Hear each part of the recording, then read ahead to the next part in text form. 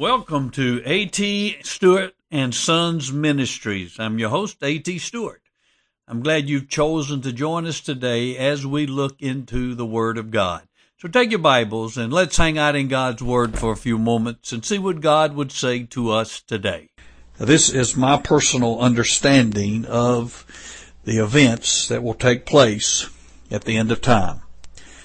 Now, every person who studies the Revelation or end times with any type of in-depth looking at these passages usually comes up with their own time frame of how things will work out.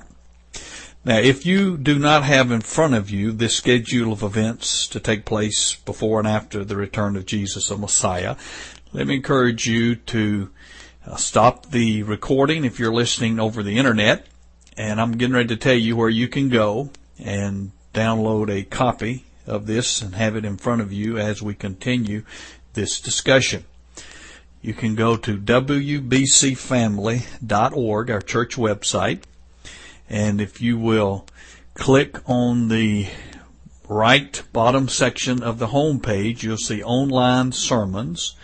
If you'll click on that, it will take you to a list of our sermons, and scroll down that list until you see the sermon entitled Overview of End Times. As you see that sermon, you'll see a little PDF symbol there. If you'll click on that PDF symbol, it will bring up this schedule of the events to take place before and after the return of Jesus the Messiah. And you can download that, and you can print it off, and you'll have a copy as we continue through this message. So having done that, I want to give you the events, first of all, that I think will take place prior to the tribulation period.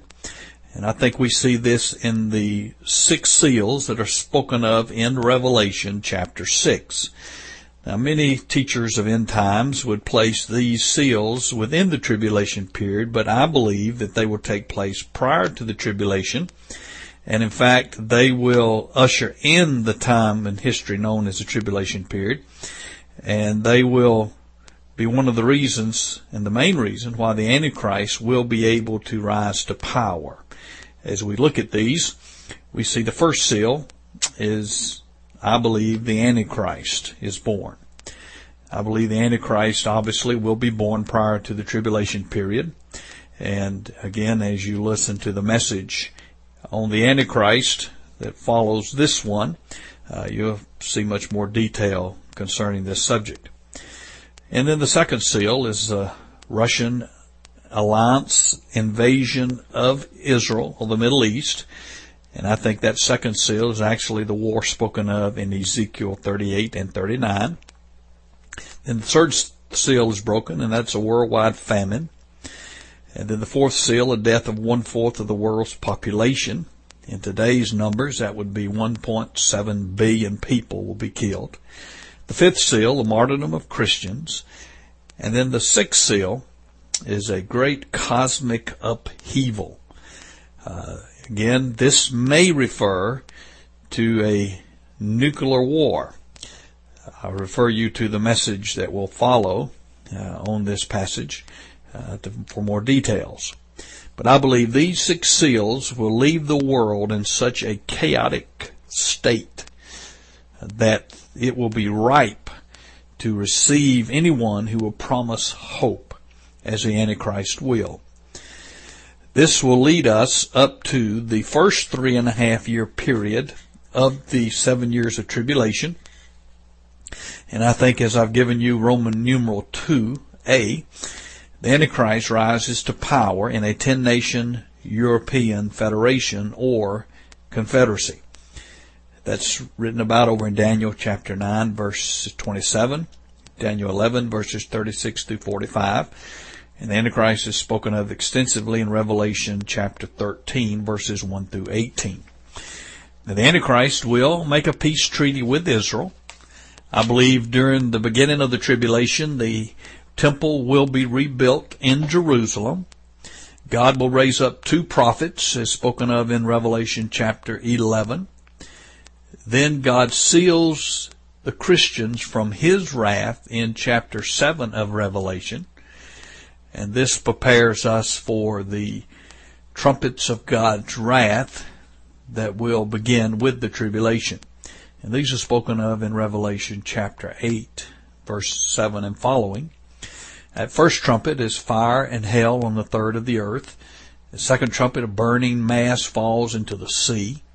The third trumpet, great meteor falls from heaven on the rivers. And that fourth trumpet, a third of the heavenly bodies are darkened. I believe the false prophet and the one world church will come into full form during this first 3.5 years of the tribulation as we approach the middle point of the tribulation. At the same time, the one world political economic system comes into full form, as we see over in Revelation chapter 18 and in chapter 13, verses 16 through 17. Also, as we approach the midpoint of the tribulation, Christians will suffer great persecution from the hands of the Antichrist. Now, all of these things, I believe, will take place in the first 3.5 years of the tribulation. And then as we reach the midpoint of the tribulation, we begin the second 3.5 year period that Jesus called the Great Tribulation. It is at this time that the Antichrist will come into his full power and form and will show his colors as indeed being one who is filled with the spirit of Satan. At the first part of this second 3.5 year period of the tribulation, I believe we will see the campaign of Armageddon. And I use the word campaign because I don't think it's just one single battle, but a series of battles. And first being Syria and Egypt will attack Israel, as spoken of in Daniel 11, verses 40 through 45. And the Antichrist will come to Israel to fulfill his covenant that he made with them in Daniel 9:27. The Antichrist will defeat Syria and Egypt, as spoken of in Daniel 11:43. And then the Antichrist will set up his headquarters in Israel, in Jerusalem in particular. Then the Antichrist will go into the Jerusalem temple, and he will proclaim himself to be God. Here he shows his true character as he puts a stop to the sacrifices that the Jewish worshipers have been performing in the earlier years of the tribulation, and he will stop these sacrifices and proclaim himself to be God. We see this over in 2 Thessalonians chapter 2, verse 4. Then the two prophets that we saw arise in the first part of the tribulation, they will be killed by the Antichrist, but God will supernaturally raise their bodies after 3.5 days. We see this in Revelation 11, verse 11. And then the Antichrist will destroy the one world church, as you see in Revelation 17. Though this church has helped him rise to power, he will turn on it. Then under Roman numeral 3, we're down to E now, we see the additional trumpets of God's wrath will be blown. The fifth trumpet is a demonic forces from the abyss are released. This is in Revelation 9, verses 1 through 11. Then the sixth trumpet is blown, and a demonic host of 200 million strong will kill a third of mankind. Then the Antichrist continues to persecute Christians during this second half of the tribulation. And then God's bowls of wrath are poured out toward the end of the tribulation. The first bowl being malignant sores, we see in Revelation 16, verses 1 and 2. The second bowl, the sea becomes blood. The third bowl, the rivers and springs become blood. The fourth bowl, scorching heat and sun. The fifth bowl is darkness. And the sixth bowl of God's wrath, the Euphrates, dries up. Now with the drying up of the Euphrates River, China and other kings of the world began to move toward the Middle East to wage war against the Antichrist. All the powers of the world will be gathered in the in the Middle East to make war. This time, as we're approaching the end of the tribulation, there will be a great conversion of Jews to Jesus Christ, the Messiah. We see this in Zechariah 13:1 and in Romans 11:26. And then, simultaneously with the return of Christ, I believe we will have the rapture of the saints.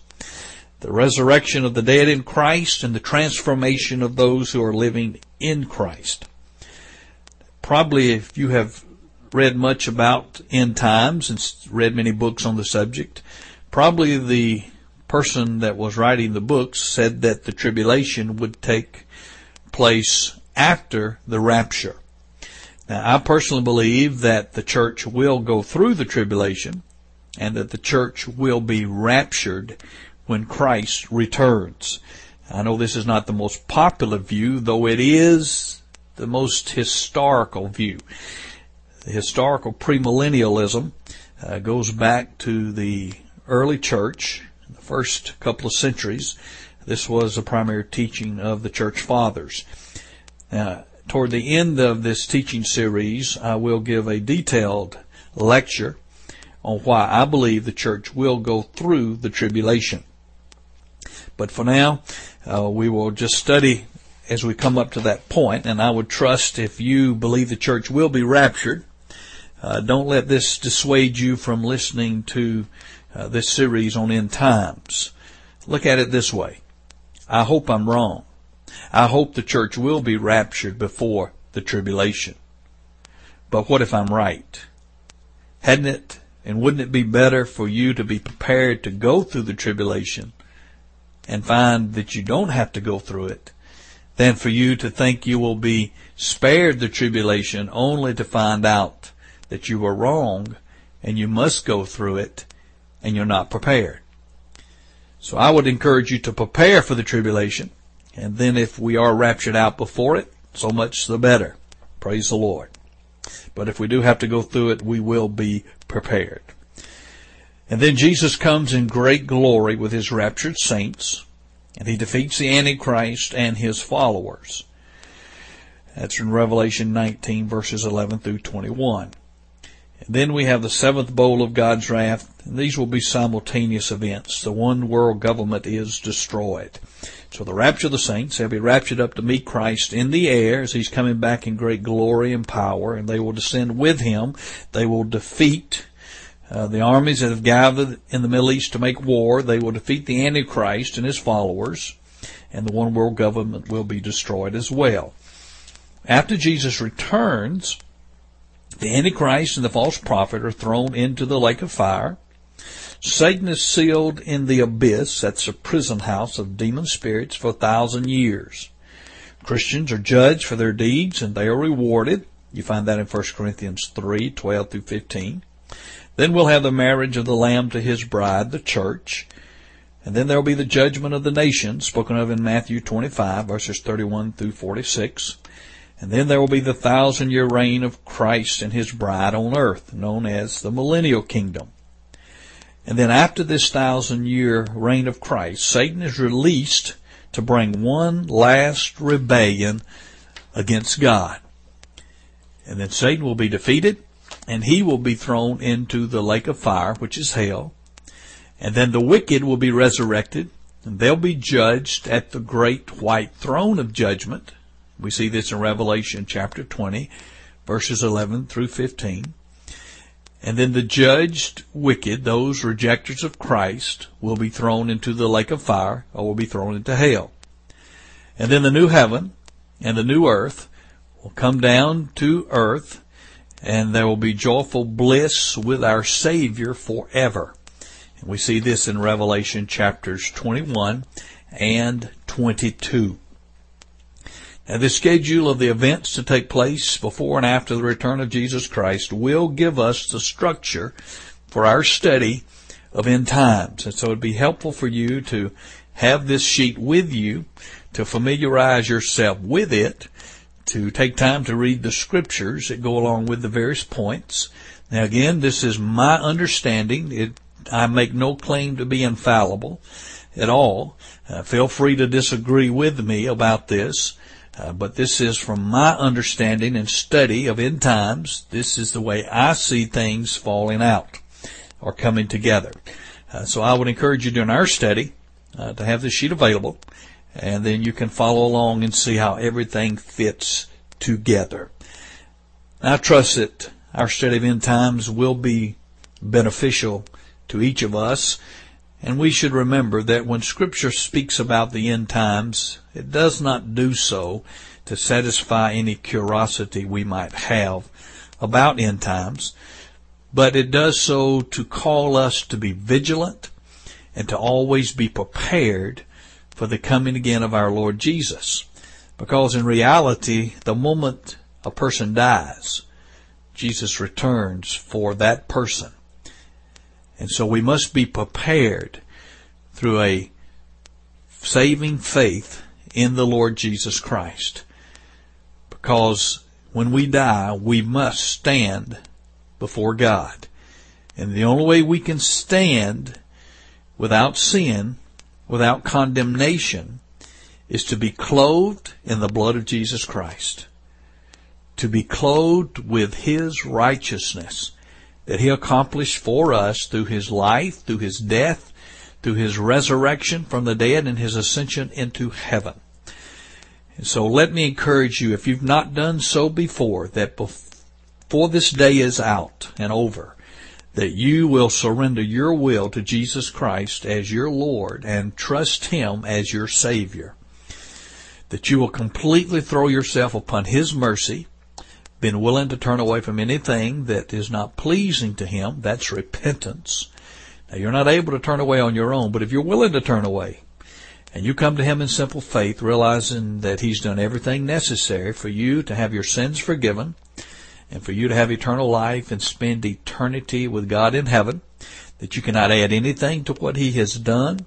You do not deserve salvation, but it is offered to you as a gift of His grace, and you receive it through faith, believing that He is the Son of God, He is your Savior, and He has done everything you need to walk in salvation. And you place your will under His will. You desire to live for Him and invite Him into your life as your Lord, as your King, as your boss. Trust in Him to be all that you need, giving Him all that you are and receiving all that He is unto yourself as an act of simple faith and surrender that will give evidence of the work that God has already done in your life, that He has brought you to this moment by His divine grace and in His perfect time. So I would encourage you to come to that place, that you call upon the name of the Lord, that you might be saved. Until next time, may God's grace bless you and keep you. May His face shine upon you and give you peace. Amen.